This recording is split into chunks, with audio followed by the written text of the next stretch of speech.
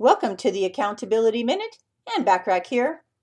The only way to change that record that spins around in your head, filling you with negativity, self-doubt, and shame is to learn to believe in yourself. Sure, it's easier said than done, you might say. And yes, it is easy to say. Watch me say this. Listen to me say this. Believe in yourself. But who said life was easy anyway?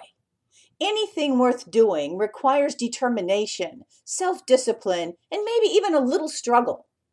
Taking the easy route will not land you on easy street. What is required is a new record to play over and over in your head. Something a little more upbeat, let's say, with inspiring lyrics or a great melody, and above all, has some soul. The great secret to manifesting anything in your life is to reprogram the file in your head that says you can't have it, you can't do it. Nobody else but you has access to that turntable in your mind. And if you don't know what a turntable is, you might want to Google it. And only you have that power to change the recording. People often ask me why I'm so happy all the time. I tell them the answer is simple, because I believe I'm happy, and that's what makes it so. It sounds too simplistic to be true, doesn't it? But it's not.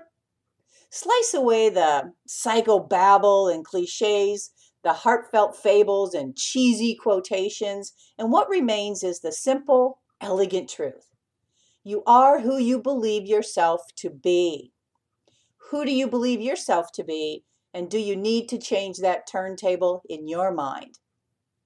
Take advantage of the many complimentary business tips and tools when you join my free silver membership at accountabilitycoach.com.